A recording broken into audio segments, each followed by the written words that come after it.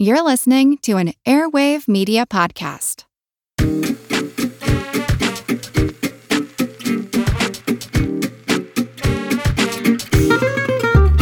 In the late 19th century, the New Woman was a term coined by Henry James for a particular kind of feminist who demanded freedom of behavior, dress, education, and sexuality. Out of that paradigm came The Awakening, a novel that scandalized critics upon its publication with its tale of New Orleans society wife Edna Pontellier, who tries to throw off the shackles of society's expectations for women and follow her own passions. What might the novel have in common with a fairy tale? How do Edna's artistic ambitions frustrate her role as a wife and mother? And do Edna's efforts to cast off her so-called fictitious self and live honestly constitute a triumph or a tragedy? Today we're discussing Kate Chopin's 1899 novel, The Awakening. This is Erin Alanik. And this is Wes Alwan. And you're listening to Subtext. Wes, when I suggested we do this novel, it was one that I had been familiar with for a while. I think I'd read it in high school. And you mentioned that you had never read it before. And in fact, you hadn't even heard of it. And then I went to poll a bunch of friends. And it turns out that people have either read this in high school or have never heard of it before. And there's no in between. There's no one who's heard of it but hasn't read it. At least that's my very inaccurate straw poll. So I'm just really curious to know, now that you have read it, what you think and if you think it's fitting in a high school or college curriculum. Do you think it's a classic?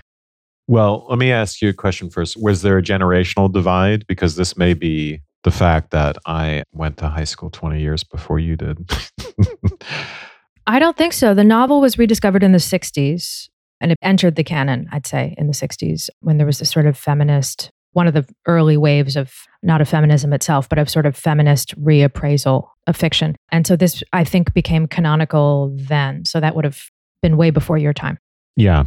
In my time, by the way, there was a conscious effort to have an updated canon in high school. Like, we read I Know Why the Caged Bird Sings, which I'm sure you read in high school as well. I did not. I read it on my own time. But yeah, no, I had never heard of this, which I guess is kind of weird. The writing is superb. And I have a meager sense of how to identify the kind of zeitgeist of what's going on stylistically at any given time, right? But this seems a little bit ahead of its time. I don't know if I'm right about that or not. You can tell me.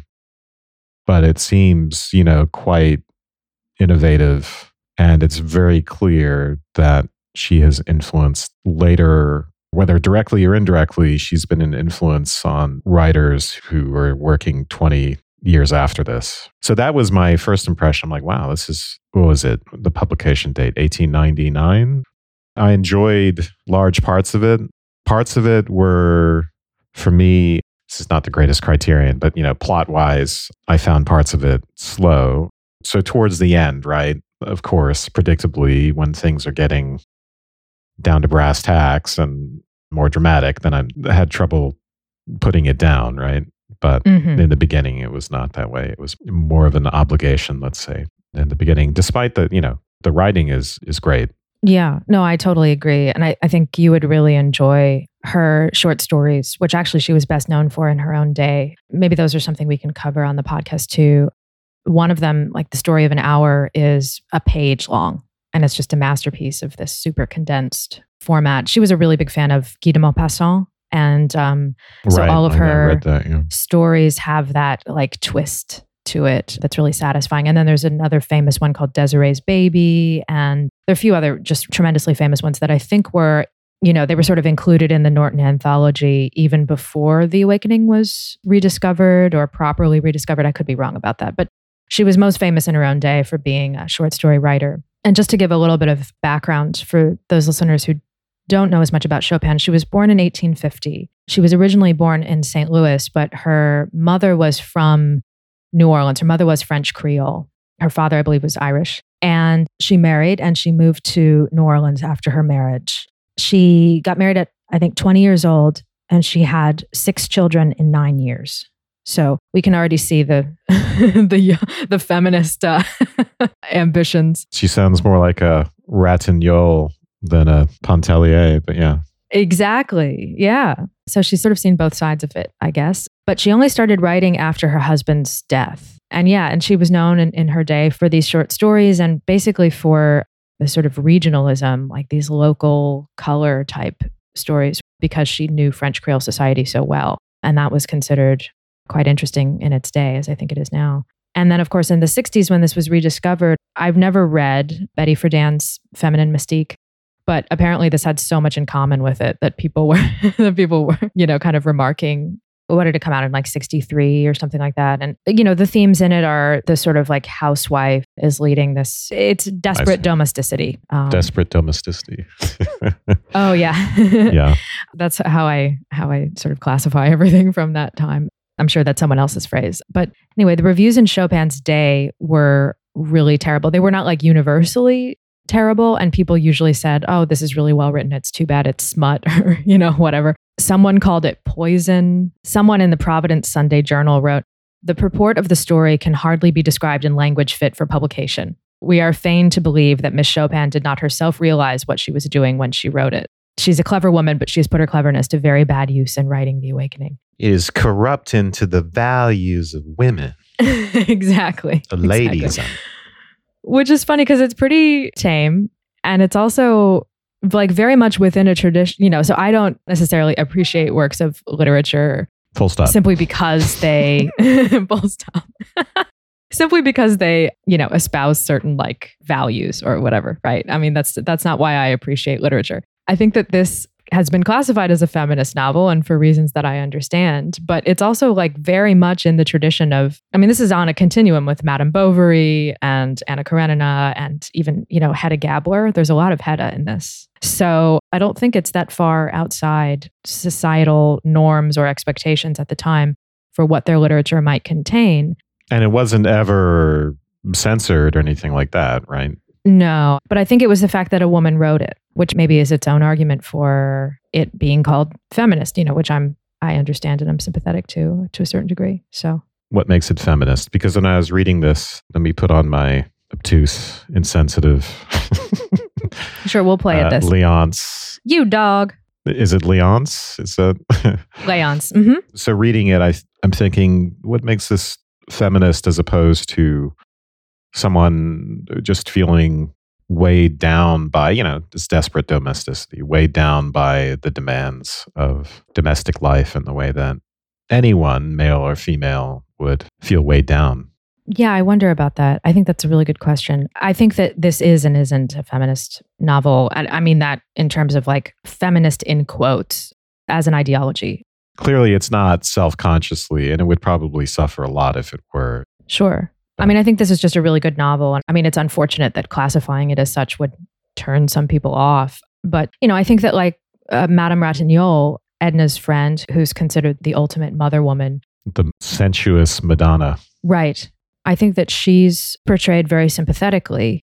I think that a lot of this clash between Edna and larger society is actually because of her artistic ambitions rather than her status as a woman. I think that those two things overlap on the Venn diagram, right? But I think that Edna having these artistic ambitions and desiring this life of freedom are pretty twinned together, and that the novel doesn't judge Madame Ratignolle for being a devoted wife and mother. Rather, it admires her. She doesn't have the ambition. She has the artistry to a certain extent that Edna desires, but she doesn't have the ambition to try and do something with that. And it seems as though it's the fact that Edna has these artistic ambitions and happens to be a woman, rather than that she's so, screwed up and she's rebelling against a larger society and she wants everybody to change or something like that. It's very personal, her ambition. So, I hadn't thought about it in those terms.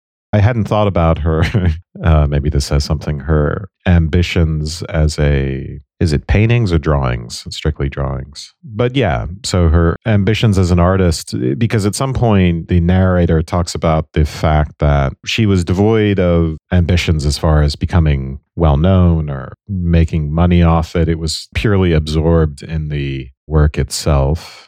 The idea that we have these two divergent models of womanhood. There's sort of a spectrum with Edna being pulled in either direction. Madame Ratignolle representing the ideal Creole womanhood, and Mademoiselle Reisz representing a sort of bohemian artistic lifestyle, and a lifestyle which is relatively free, as far as what the novel thinks about these two women, I mean, interestingly, everyone dislikes Mademoiselle Rice, including Edna. Edna's not a huge fan of her personally, but she represents something transcendent and... But she is personally very disagreeable. Like, she doesn't really try to be nice. Right, and she's free to be disagreeable, which is another element of this. This idea of artistry is tied up in a kind of personal liberty, regardless of whether or not she can make any money off of it. I think it's this idea that you are in tune with certain forces, that you're not trying to control certain elements of life or just sort of control yourself and keep yourself confined. You're free to do what you want to do. You're free to express yourself in ways that you wish to. And because Mademoiselle Rice is unmarried and doesn't have any of these obligations, she has a lot more freedom and mobility in society. And so I think Edna is wondering, why can't I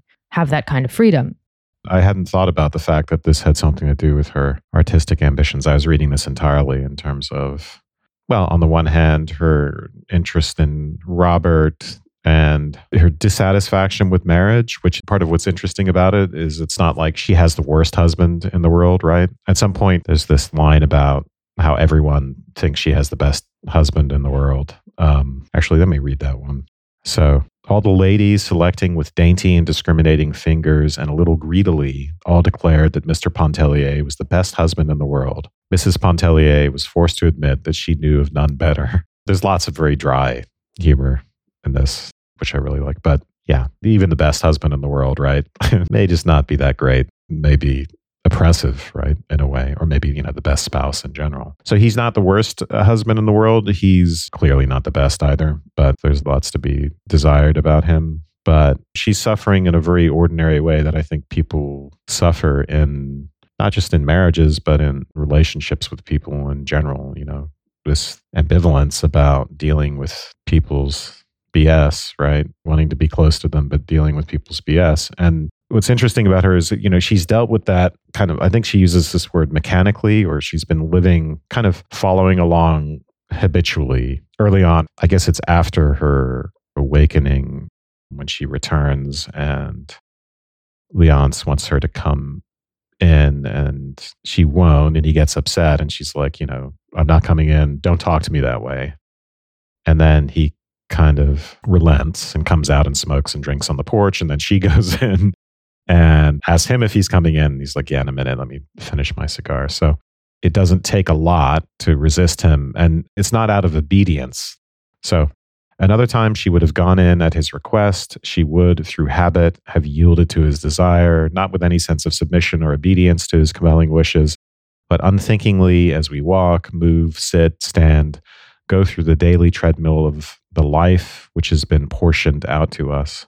So yeah, she's been doing what a lot of us do with large portions of our lives, which is sort of to subject ourselves to it unthinkingly, because that's the structure we're in and that's how we get things done and that's how we get along. And the question of our own wishes in relation to that often gets blunted because there's a lot at stake, right? Are we going to give up a marriage? Are we going to give up a profession? How much dissatisfaction do we have to have before we're willing to make that jump? And for her, right, the trigger is this guy, Robert, who flirts with all the ladies, right? And all the ladies take it as a joke, but she doesn't. Yeah, I kind of want to talk about that, but maybe first we should talk a little bit more about Madame Ratignolle and this idea of the mother woman, which I really like because there's two nouns lashed together. There's sort of a suggestion. Yeah, it's a very like New Orleans type of phrase. She was no mother woman. But there's this idea too that if you have to sort of hyphenate them, that there's a suggestion perhaps that being a woman and being a mother are two separate entities, that you have to combine them in this phrase in order to specify what you mean. I think this is a paragraph worth reading, by the way. Sure. The narrator says, in short, Mrs. Pontellier was not a mother woman. The mother women seemed to prevail that summer at Grand Isle. It was easy to know them, fluttering about with extended, protecting wings when any harm, real or imaginary, threatened their precious brood. They were women who idolized their children, worshipped their husbands, and esteemed it a holy privilege to efface themselves as individuals and grow wings as ministering angels. So I think of like a helicopter mother, you know? Mm-hmm. Yeah, I thought of that as well. This idea of self-effacement, I think, rubs up against what I'm seeing as like Edna's awakening as much as a sexual being or as someone who is in love with Robert and who has her own destiny as her artistic ambitions. I think like that's part of this sort of self-actualizing, whatever, I'm using that term wrongly, but it's part of this idea of trying to follow her own destiny and figure herself out. Whereas the mother woman, in as much as it's these two nouns lashed together, it's also about a woman tied up in all of these other relationships and having no personal identity of her own. And I think this is very much tied to the way that Creole society seems to operate. Just as a point of contrast, there's that great scene later on where she's talking to Ratignolle, and she says she would never sacrifice herself for her children, right? Then they have this heated argument and don't understand each other. And so Edna says, in an attempt to appease Adele, she says, I would give up the unessential. I would give up my money. I would give my life for my children, but I wouldn't give myself. I can't make it more clear. It's only something which I am beginning to comprehend, which is revealing itself to me. Adele responds, I don't know what you would call the essential or what you mean by the unessential, but a woman who would give her life for her children could do no more than that. Your Bible tells you so. I'm sure I couldn't do more than that. Edna says, oh, yes, you could. So there's being willing to give up all your money and your very existence for your children, which Edna is on board with. But it's this other domain, the one's inner life, I guess would be the best way to describe it, which she's unwilling to give up. And this is an interesting conundrum, which we should come back to because we can go on to what you're going to say about Creole society. But there's this sharp conflict between our own inner lives versus our relatedness to other people and our dependence on other people. And it's a really interesting question to me. Maybe you can think of a better phrase for this, but how much of one's inner life or authenticity, it's not just about desire, right? It's not just about, I want to be an artist or I want to do this or I want to do that and I'm weighed down by family. It's more than that. It's, I want to be myself. I want to be who I am. And I have obligations to others and I also care about others. And how do I balance those two things? That's an enormously difficult question. So I think this is tied up really intimately with Creole society and maybe something being broken in Creole society. I think, a lot of Edna's discomfort with what goes on at the whole beginning part of the novel takes place at this holiday location on Grand Isle, where everyone is Creole and they're all friends with each other and they're all living together in these cottages. And there's a sense of a lack of boundaries in this society. She's not. She's Presbyterian from Kentucky, right? Presumably she's converted in order to marry her husband because she does go to mass or, then quickly leave. But anyway, there is this sense that there are things being combined here. And that's why I think that this term of mother woman is so significant because everyone is very free with each other and everyone very openly discusses sexual topics with each other. Or there's a suggestion that they discuss childbirth openly, which would have been seen as taboo back then, that they discuss it, and not just women discussing it with each other, which of course was not taboo, but with men openly. There are a couple of books going around that are considered really racy books, and Edna feels like she has to read them in secret, and then everyone's just discussing it openly at the table. And this is with husbands and wives, but also with other people's husbands and wives, and everybody sort of living as a family, but there's this sort of a strange incestual quality to all of this. And this idea that people can function as being in a big family, but also be separate families and also be sexual with each other. Part of that is actually the freedom of Catholicism, I think, relative freedom in terms of free with the body and stuff like that compared to certain more strict types of Protestantism. And so I think there's a big cultural difference there. But it is confusing to Edna and a little bit disturbing to us. There's also that line about how Creole men never get jealous, right? But what Robert is doing, I think even now, most of us would find that like a little bit over the top with him running around flirting with everyone's wives. But it's not taken seriously, but it's confusing to Edna. Right. And there's this idea that Madame Ratignolle's husband would never be jealous of her because someone says the right hand jealous of the left. Like this idea that the husband and wife aren't even separate entities, but that they metaphorically share a body. So there's all of this weird boundary crossing. Or even if we call Madame Ratignolle a Madonna, right? I mean, the Virgin Mary as an image is also these two things together that are a physical impossibility to go together, right? She's both a virgin and a mother. Not just a Madonna, but a sensuous Madonna, which is a sensuous Madonna too, right? So the purity and virginal, right? Creole women have this virginal reputation, a reputation for sexual purity, and yet they're willing to talk about it. And maybe there's beauty and there's seductiveness and there's all that still going on and conjoined to the pure part.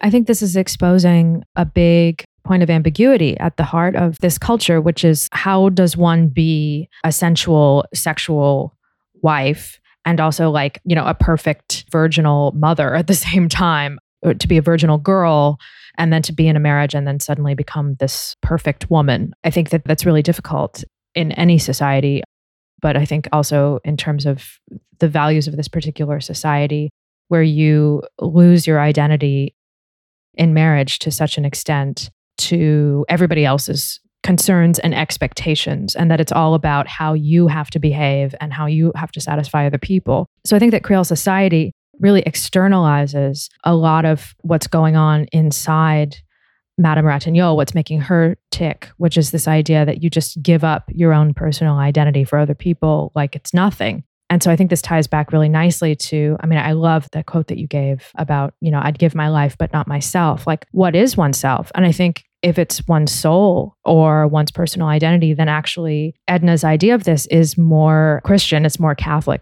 than Madame Ratignolle's idea, right? Because we're not supposed to be totally subsuming ourselves in our own identities and other people. It's actually not right. I think there's something really broken about that.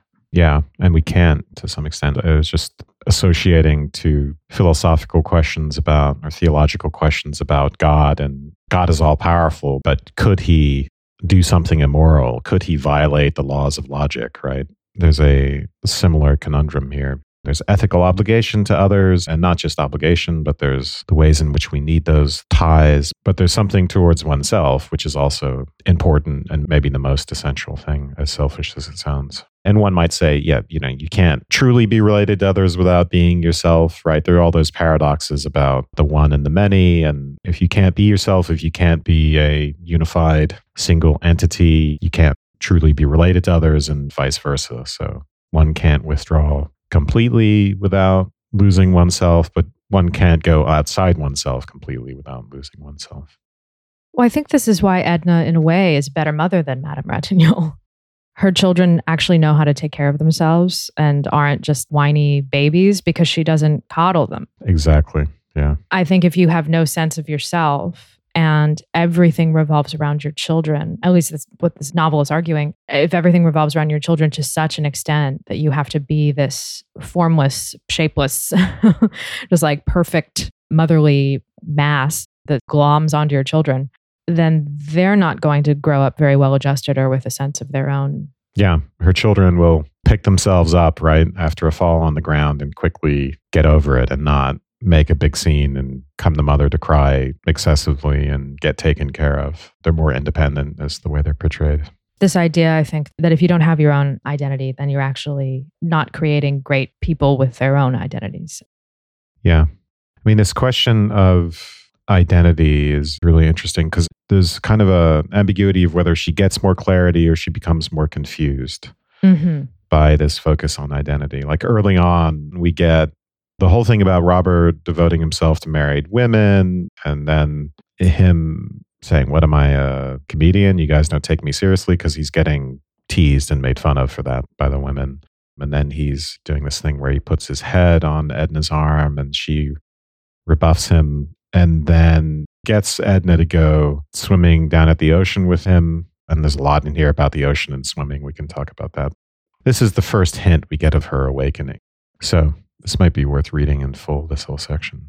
A certain light was beginning to dawn dimly within her, the light which, showing the way, forbids it.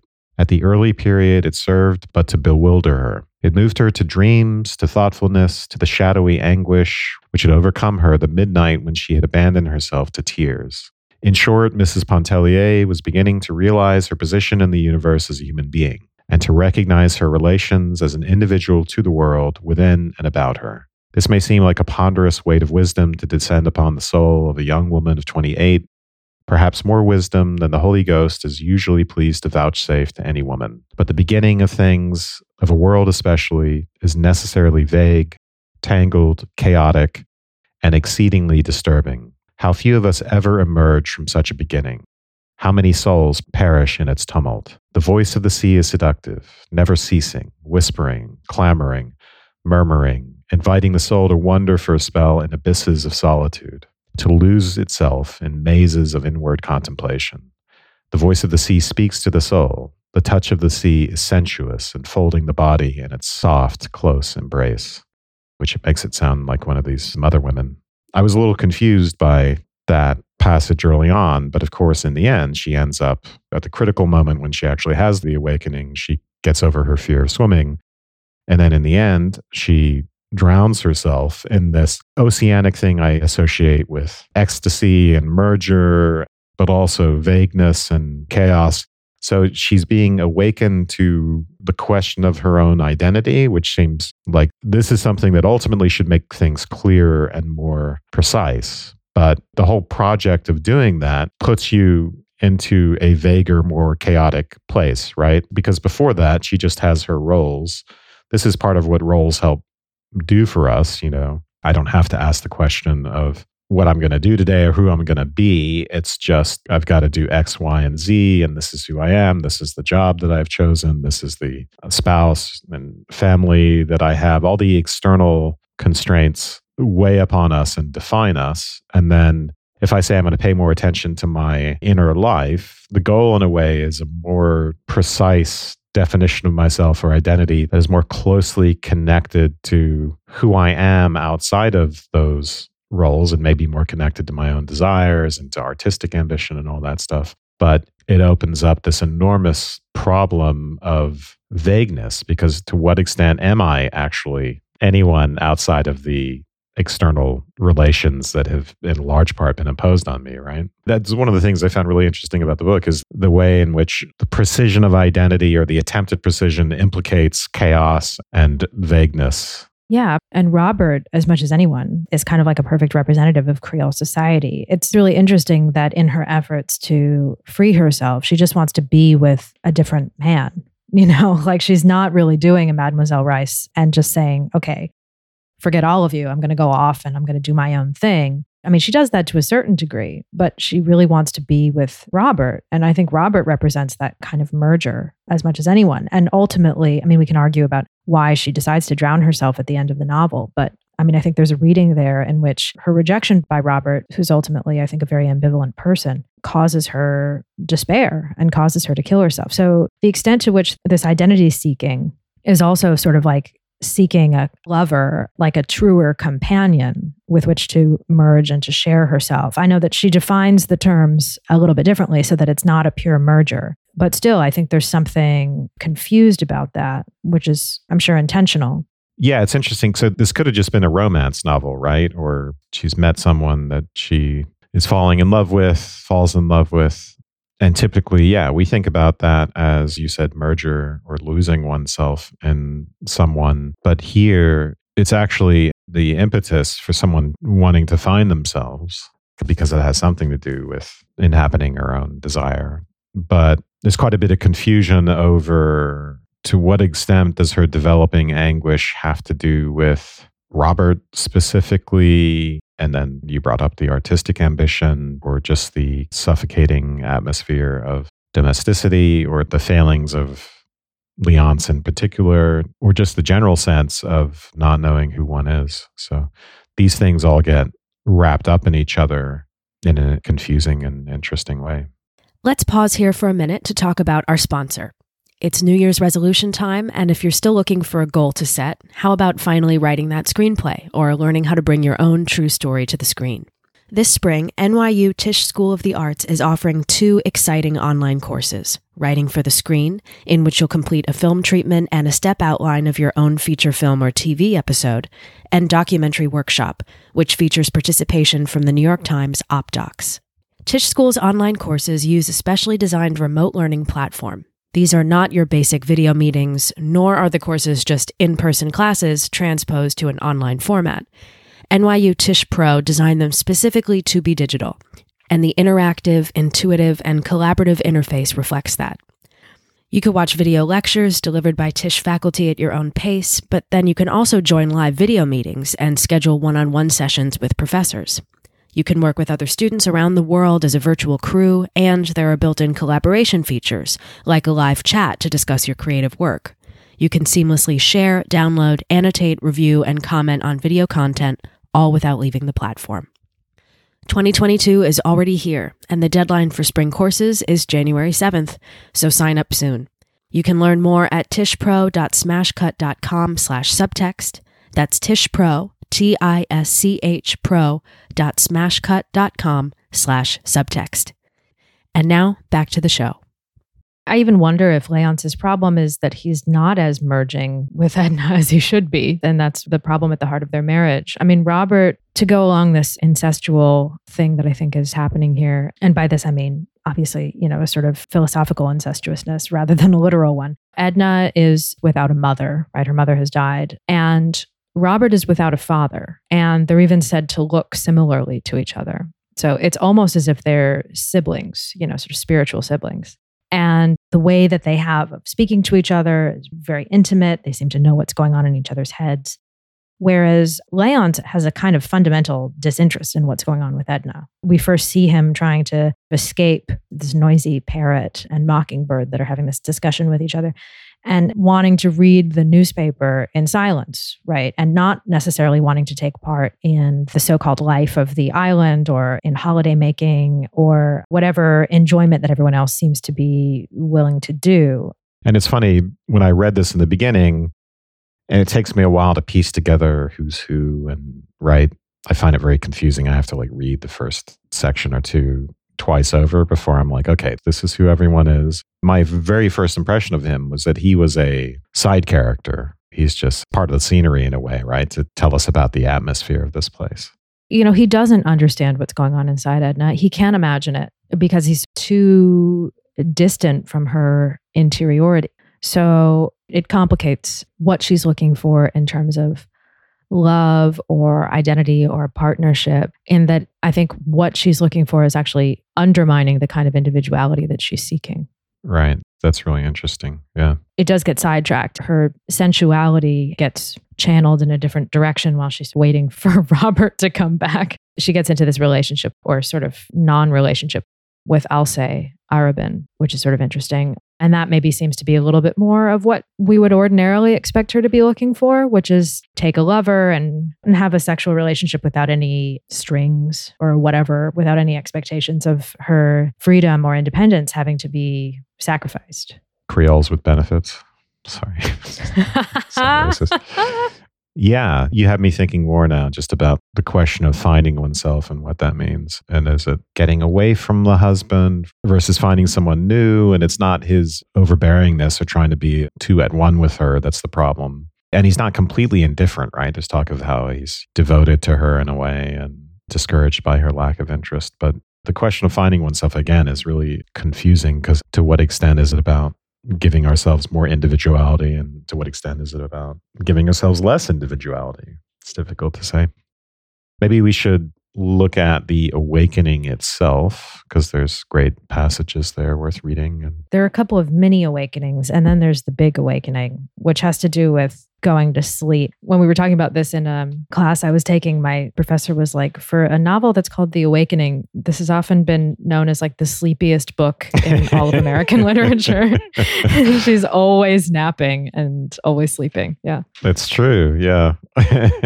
Well, that's again the paradox of the awakening. She's awakening to her dreams, so to speak. We wake to sleep and take our waking slow. Ah, yes, yes. There's the first real hint of it I see as the kind of fight her and Leonce get into in section 3, where she ends up crying and rocking on the porch. And we've already discussed that a bit. She's filled with this vague anguish.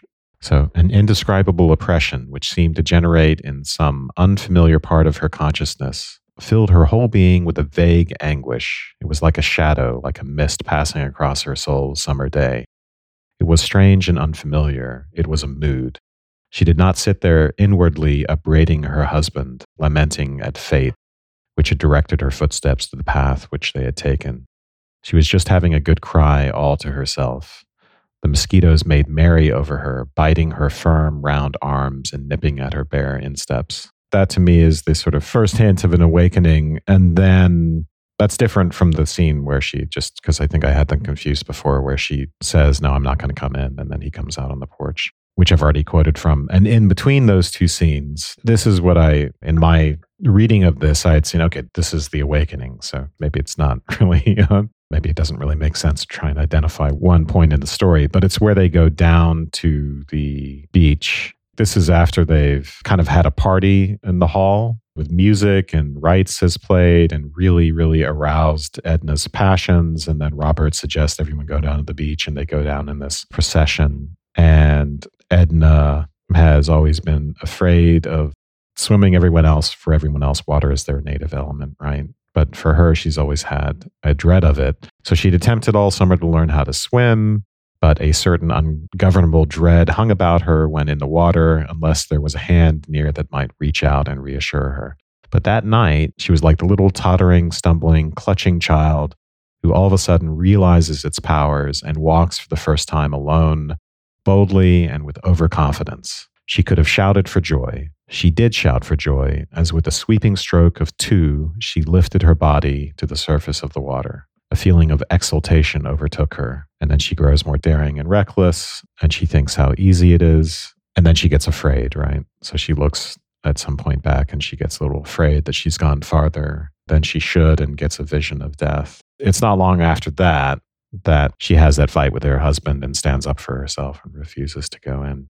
So there's something about this whole swimming thing that's very important. There's a lot of childhood imagery associated with Edna. In a lot of ways, she has these moments where she acts like a child or feels like a child. And this idea of swimming out alone and having this newly conquered power, I think, as the novel says, where she's able to learn to swim, it's like an element of adulthood that had been closed off to her that's now accessible. This idea for the Creoles, the water is their sort of natural element. And I think that this also ties in with this idea that like going into the water and being able to swim represents a certain independence for her. At the same time, water and the ocean is about like merging and all of these other lack of independent qualities, or joining yourself with somebody else or something else. So there's a weird ambiguity about this too. But I think that symbolically, like it's really important that she swim on her own. And then in the end, when she'll drown herself in the exact same water, what that means about how she's been able to make her own decision, conquer things. Again, it's like waking up to sleeping or something. Like she finally has this realization that she's going to end it all.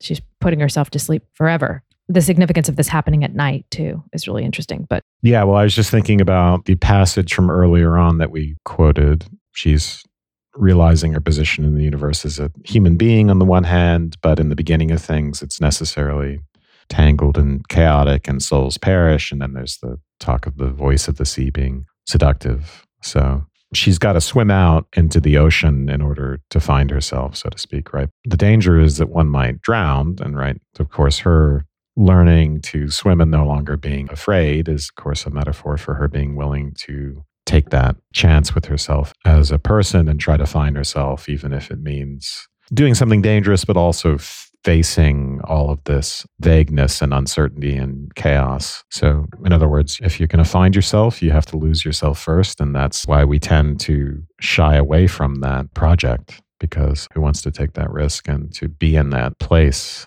of uncertainty about oneself, to be in the ocean, so to speak, not just in the Robert way, right? Not just in the I'm going to play around way. This is just bathing. We're just going to go for a swim, but in the more serious way, which part of what's confusing is any act can be interpreted in either way. And people engage in a kind of play acting and pantomime all the time, right? Robert is playing the lover with the flirtations with married women, and he's doing it not because it's his ambition to have affairs with married women, but it's safe for him, obviously, right? I see him as someone who essentially has mommy issues. He's not the favorite of his own mother, right? He's one of two boys, just like Edna has two boys. Victor, right? Mm-hmm. Victor is the victor. You're reminding me of that incredible scene, right? When Victor is kind of feted, or I don't know how you would put it. He poses. It's like a Caravaggio painting almost. The favorite boy of everyone with leaves in his hair. And yeah, that was another moment that reminded me of Hedda Gabler, actually. Oh, of course. Yeah, vine leaves. How did she put that? Yeah, the vine leaves in the hair. Yeah. Mm-hmm. Well, it's funny that you say that, because I'm looking at what I see as the awakening scene, which is after Edna's great nap. where there's the country odor of laurel lingering in the air. Yeah, it's a must see, a must read. I don't know. Anyway. This is chapter 13. Edna, left alone in the little side room, loosened her clothes, removing the greater part of them. She bathed her face, her neck and arms in the basin that stood between the windows.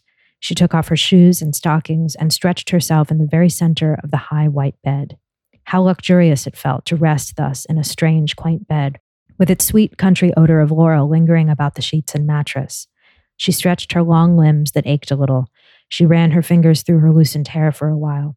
She looked at her round arms as she held them straight up and rubbed them one after the other, observing closely, as if it were something she saw for the first time, the fine, firm quality and texture of her flesh.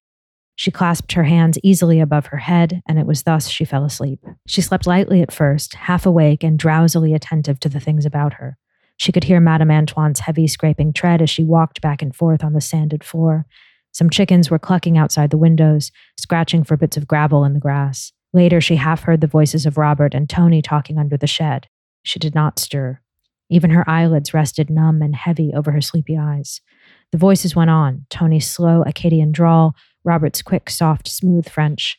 She understood French imperfectly unless directly addressed, and the voices were only part of the other drowsy, muffled sounds lulling her senses. When Edna awoke, it was with the conviction that she had slept long and soundly. The voices were hushed under the shed. Skipping down a bit, Madame Antoine had laid some coarse, clean towels upon a chair and had placed a box of poudre de riz within easy reach. Edna dabbed the powder upon her nose and cheeks as she looked at herself closely in the little distorted mirror which hung on the wall above the basin. Her eyes were bright and wide awake, and her face glowed. Then she goes into the other room and she sees some bread and wine, and she eats the bread, kind of like a hungry kid, drinks the wine down, and then goes out to see Robert. So there's so much going on here. And there's that great illumination breaks out of his face when he sees her, and then she asks, how many years have I slept? And says, and a new race of beings must have sprung up, leaving only you and me as past relics. When did our people from Grand Isle disappear from the earth? And he tells her, you have slept precisely 100 years. I was left here to guard your slumbers, and for 100 years I have been out under the shed reading a book. It's really great. Yeah. There's obviously a connection here to Sleeping Beauty, and there's a Rip Van Winkle element to this, that she has undergone a big change in waking up. So the change seems to be not, Robert's teasing her and says that it's been 100 years, but rather than Rip Van Winkle sort of waking up into the new world of the American nation, Edna sort of waking up, and the change has been within herself rather than the outside world. And the Sleeping Beauty myth, too, is really interesting because it's turned on its head, right? She wakes herself up and goes down to Robert, who hasn't kissed her awake or anything, and is just waiting to attend on her. And feed her with broiled fowl and be childishly gratified to discover her appetite. Mm-hmm. She does a lot of looking at her arms. In the very first scene, when she comes back from being out with Robert and her husband sitting on the porch, getting annoyed and trying to read his paper, he asks her where her rings are. Or he gives them back to her. He's been holding them, which is a nice piece of symbolism. Yeah, he tells her she's burnt beyond recognition, looking at his wife as one looks at a valuable piece of property which has suffered some damage. She held up her hands, strong, shapely hands, and surveyed them critically, drawing up her lawn sleeves above her wrists. Looking at them reminded her of her rings, which she had given to her husband before leaving the beach. She silently reached out to him, and he, understanding, took the rings from his vest pocket and dropped them into her open palm. She slipped them on her fingers. So they do have a little method of silent communication between them. But anyway, there's this idea of looking at one's hands and surveying the damage, I guess, because she's been sunburned, versus seemingly, I guess, taking pleasure in her body and in looking at herself, as the narrator says, as if for the first time. Yeah, there's the question of, is her body her own? The scene from which I read earlier ends with the mosquitoes biting her firm, round arms, right? There's another reference to her looking at her round arms. I think this is right before she goes to sleep, before the whole, the scene that we've been describing, right? She looked at her round arms as she held them straight up and rubbed them one after the other, observing closely. There's the question of self-possession, and the rings, right, are kind of like shackles. They don't have to be put on you, right? You know to ask for them. You don't even have to ask for them. You can just reach out for them silently and someone will hand them back to you. Of course, if Leonce had been paying more attention, well, first of all, it's pretty glaring what Robert is doing, but also, if he were more attuned to subtext, like us, he would pay attention to the symbolism of being left holding his wife's wedding ring while she was off with another man. You're telling me that this podcast is supposed to give us real world experience and understanding? Exactly. The other thing with the arms, the looking at the arms and the mentioning of the arms repeatedly throughout this novel, I can't help but think of the ancient Greek epics, right? Homer, Iliad and the Odyssey, and the reference to arms as white as ivory, or the way in which a woman's arms can become a kind of symbol of her beauty. But I don't know. Is there more to be made of this? There's a lot of bird imagery, almost too much bird imagery. Okay. Because that can always get a little symbolic. And so I think that elements of wings and arms, I think, are closely tied together. So we have the mother woman who has to grow wings and be like a ministering angel, right? And then later, we're sort of told this after the fact by Edna, who I believe is telling Arobin. But she says, this is at the end of chapter 27. She's talking about a conversation she's had with Mademoiselle Rice. And she says, well, for instance, when I left her today, she put her arms around me and felt my shoulder blades to see if my wings were strong, she said. The bird that would soar above the level plane of tradition and prejudice must have strong wings. So I think there's something about obviously wings are not arms. And if you're an angel, you have wings and arms in most depictions. I think there's something about being able to soar above convention, about the fact that she ultimately drowns herself. I think she sees an injured bird fall right before that, right? She does. Yeah, it's a little on the nose. But yeah. We begin with the two birds quarreling and Leonce wanting to get away from that sound of the two birds talking. Are they talking or quarreling? I can't remember. But anyway, he wants to sequester himself from birds and from nature, which is maybe a little significant, even though one of them is a parrot who's in a cage. So anyway, caged bird. It's all a little significant. And later on in the music scene, the parrot is the only one who's willing to complain, right? Because it's heard all the songs so many times before. And of course, Reitz is the only true artist, and Edna gets her to play. Yeah, I found the part at the very end where the bird with a broken wing was beating in the air above. And there's similar imagery to the awakening scene that you pointed out. The scene sort of happens over again on the very last pages of the novel. How strange and awful it seemed to stand naked under the sky. How delicious. She felt like some newborn creature opening its eyes in a familiar world that it had never known. And even the language is repeated with that. The sea is sensuous. The voice of the sea is seductive, yeah. So it's like it's happening over again, but this time she's going in, I guess, knowing what she's doing and going out too far deliberately. Or is it deliberate? I guess there's some dissension about this critically. She went on and on. She remembered the night she swam far out and recalled the terror that seized her at the fear of being unable to regain the shore. She did not look back now, but went on and on, thinking of the bluegrass meadow that she had traversed when a little child, believing that it had no beginning and no end. Then her arms and legs get tired. She thought of Leonce and the children. They were part of her life, but they need not have thought that they could possess her body and soul. How Mademoiselle Reitz would have laughed, perhaps sneered if she knew. And you call yourself an artist? What pretensions, madame? The artist must possess the courageous soul that dares and defies. So a lot of threads from earlier in the novel are being gathered here. But exhaustion was pressing upon her and overpowering her. Goodbye, because I love you. He did not know. He did not understand. He would never understand. Perhaps Dr. Mandelet would have understood if she had seen him. But it was too late. The shore was far behind her and her strength was gone. She looked into the distance and the old terror flamed up for an instant, then sank again. Edna heard her father's voice and her sister Margaret's. She heard the barking of an old dog that was chained to the sycamore tree. The spurs of the cavalry officer clanged as he walked across the porch.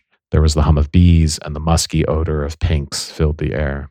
I hadn't planned to read all of that, but it's hard to stop. Just like, just like it's hard to stop for Edna. It's the question of whether does she go there with a plan? It evolves, right? She's being seduced by the ocean. So I think we could safely say she may not know what she's going to do when she goes there, how far she's going to swim, if she's going to come back. She's doing her own thing. But this again, this is joined, as you mentioned, to, and some of it, the repetition of language word for word, to one of her scenes of awakening earlier on, to that learning to swim scene. And it's interesting, what do we make of that? Because earlier on, it's supposed to be that she has to traverse the void, so to speak, to go through the stage of chaos and vagueness, which is associated with beginnings, right? Which is associated with an awakening. But she was supposed to get somewhere. She was supposed to get to herself. And instead, that's not where she gets, or does she? In the Hedda Gabler episode, we talked about whether being alive in a way is a kind of cloying thing. It's kind of a violation of one's identity because one wants to be in the pure realm of possibility. It's not exactly the same here, but you get what I'm saying. So the act of suicide can be seen as an act of self-affirmation in the sense of putting oneself back in that pure realm of possibilities. And maybe that's the only sense of identity that actually works. So not to undermine the feminist aspect of this, but to what extent is the aspiration to identity and to being oneself, to what extent is that a workable thing, right? Being an artist, you mentioned early on, is part of that, right? The attempt to be oneself through being an artist is important, which is why she brings up rights here. Totally. Yeah. And I don't know how feminist this is if it means that you have to kill yourself in order to be a woman in this world. But I wonder at the entrance of Mademoiselle Reisz, because I think that's one of the most curious things about this passage. So she thought of Léonce and the children. They were a part of her life, but they need not have thought that they could possess her body and soul. How Mademoiselle Reisz would have laughed, perhaps sneered, if she knew. If she knew what? Knew what Edna is doing right now? Knew of her intention to kill herself? Or knew of Léonce and her children and how they can't possess her? That can't be right. I took this to be, and I think I'm wrong now that you're talking about this, but the way I read this was I was thinking of Reisz, her imagining Reisz laughing at her because she thought of this act itself as something befitting a tortured artist, or maybe even as an artistic act itself. But the artist must possess the courageous soul that dares and defies. And you call yourself an artist, what pretensions? The artist must possess the courageous soul that dares and defies. Which is a repetition from something Reisz actually said earlier on. Right. So I'm seeing this as she's killing herself and therefore it's kind of a cop-out. This isn't daring and defying. Yeah. One of the things that makes this so fairy tale-like to me in a way is that I think that Ratignolle and Reisz, they're models for Edna, but it's almost like they're two witches, sort of like the good witch and the bad witch, that are trying to exert an influence on Edna. And one wonders which is the good and which is the bad. The idea that Reisz is exerting a positive influence would be a reading that has some credence, right? She wants Edna to be herself and to be almost to be set free. Right. The bad witch would be the one that wants you to be in a cage and maybe fatten you up for for the slaughter or something. So Ratignolle represents that to a certain degree, except that everyone likes Madame Ratignolle. She's in a happy marriage and she's happy with herself. We get this really incredible moment right before Edna decides to kill herself, which is basically that she finally discovers what childbirth is like, which is funny because she has 2 children. Interesting. But she was, I guess, knocked out for the birth. And so when she attends the birth of Adèle's child, 13th child, she's disgusted by this and really disturbed by what she sees and put off something terrible. And so there is like this element of this unholy birth. And what is Madame Ratignolle giving birth to? But I mean, of course, a child, literally, but to Edna's own, again, disturbing awakening to the realities of the body, the ugliness of childbirth. She doesn't see it as something beautiful. She sees it as something violating and maybe boundary crossing, or maybe something unholy in this witchy way that I'm sort of trying to get at. Well, there's that idea of the possession of her body by her children, by others, right? Exactly. Yes. Thank you. So who is the good or the bad witch here? Ultimately, we would say that identification with Reisz is what makes her kill herself. But yet that's undermined, I think, in this last, that she realizes she can't be like Reisz and therefore she kills herself, or that true freedom would be being like Mademoiselle Reisz and therefore she kills herself. So that Reisz would be the bad witch in that estimation because it's associated with suicide. And yet here that's undermined. So I think neither is the good or the bad witch, but I think they do represent 2 sides of an equation, neither of which Edna is capable of accessing. She has to go her own third way.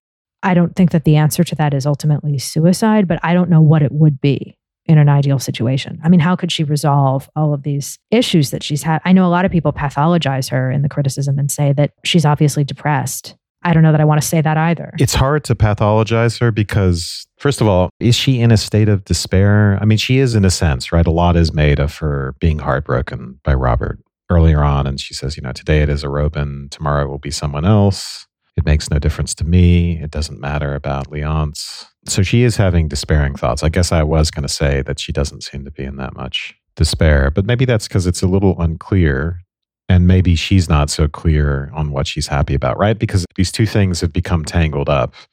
Her feelings about Robert and her feelings about being and becoming herself. And those are two different things. And one might think those conflict, as we've discussed. So what is she doing in the end? Is it because she couldn't be herself? Is this the only way to become herself? Is it about Robert?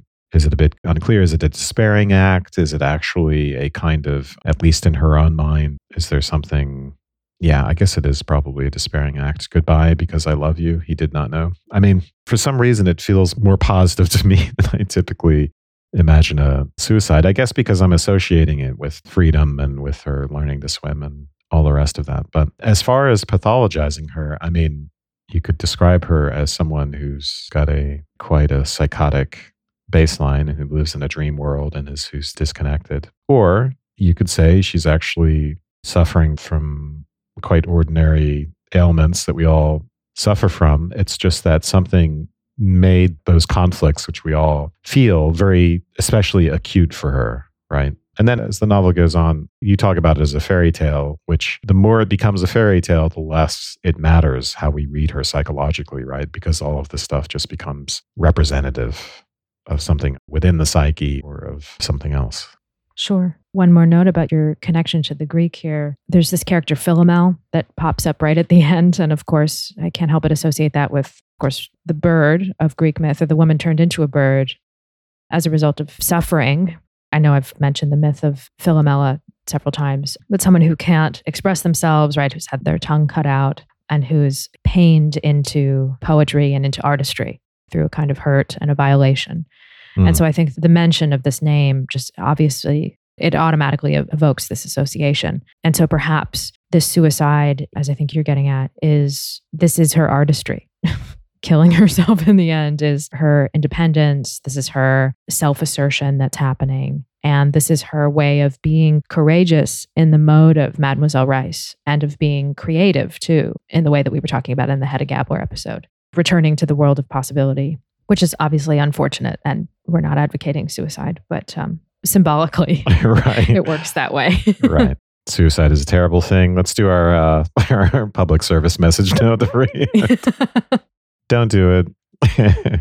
Especially not in the Gulf of Mexico. Just don't do it. It occurs to me now. So we did an episode on suicide for the Partially Examined Life, thinking about both philosophical and psychoanalytic perspectives. And one of the things that I got from a literature review of the psychoanalytic thinking on the subject of suicide was that it's really interesting because it's actually an attempt at self-preservation, oddly enough. And even though it's a crazy attempt at self-preservation because you literally kill yourself, but on a figurative level, it's meant to preserve. There are various ways of thinking about this, but one way is that it vindicates a imaginary sense of self or an aspirational sense of self over and against the real self. So you might psychotically or delusionally think that by getting rid of your, or even your embodied self, right, that you become immortal, you become who you are fulfilled in the afterlife, something like that. It's a last ditch, and I think this is right.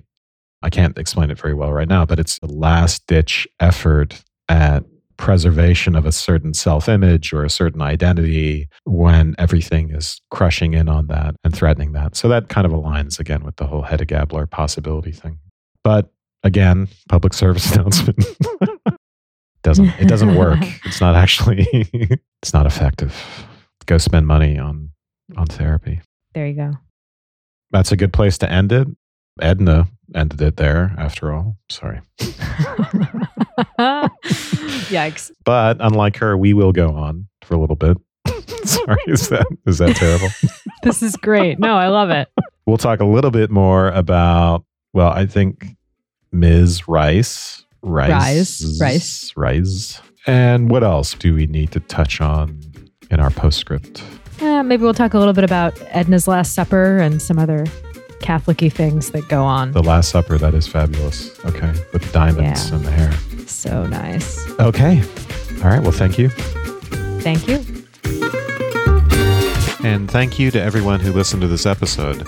To get ad-free episodes and episodes of our after show, Postscript, please subscribe at patreon.com/subtext. Also, this podcast is part of the Airwave Media Podcast Network.